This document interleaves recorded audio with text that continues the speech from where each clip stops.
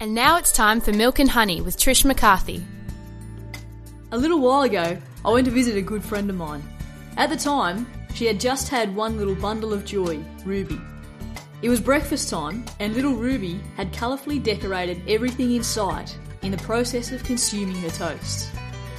Having done her dash, her frustration increased as she tried to free herself from the high chair. Her hand began to wave and sounds of desperation escaped from her lips, which caught the attention of her mum.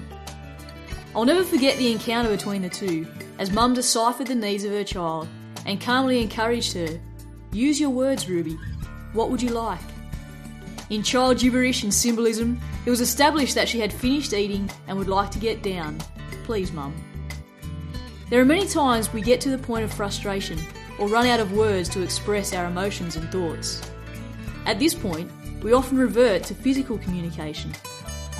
There are both life-giving and destructive expressions that people employ, including violence, intimacy, touch, physical activity, vandalism, and creative arts, to name a few.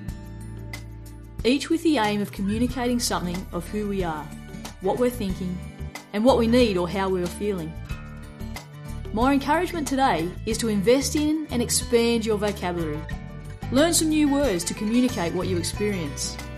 For example, rather than answering good to the question, "How are you today?" you might respond with alive, or spontaneous, or joyful, or perplexed. St. Matthew says, "Out of the abundance of the heart, the mouth speaks."